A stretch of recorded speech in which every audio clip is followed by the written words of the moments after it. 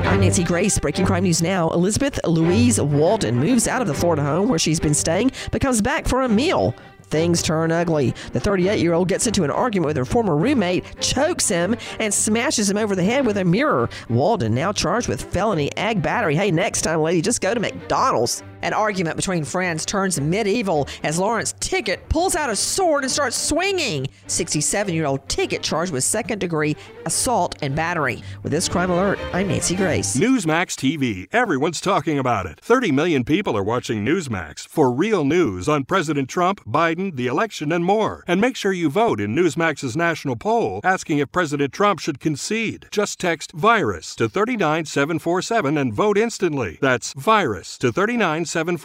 Watch Newsmax for great shows on major cable systems and free on Roku, YouTube, smart TVs, and more. Vote about Trump. Text VIRUS to 39747 today.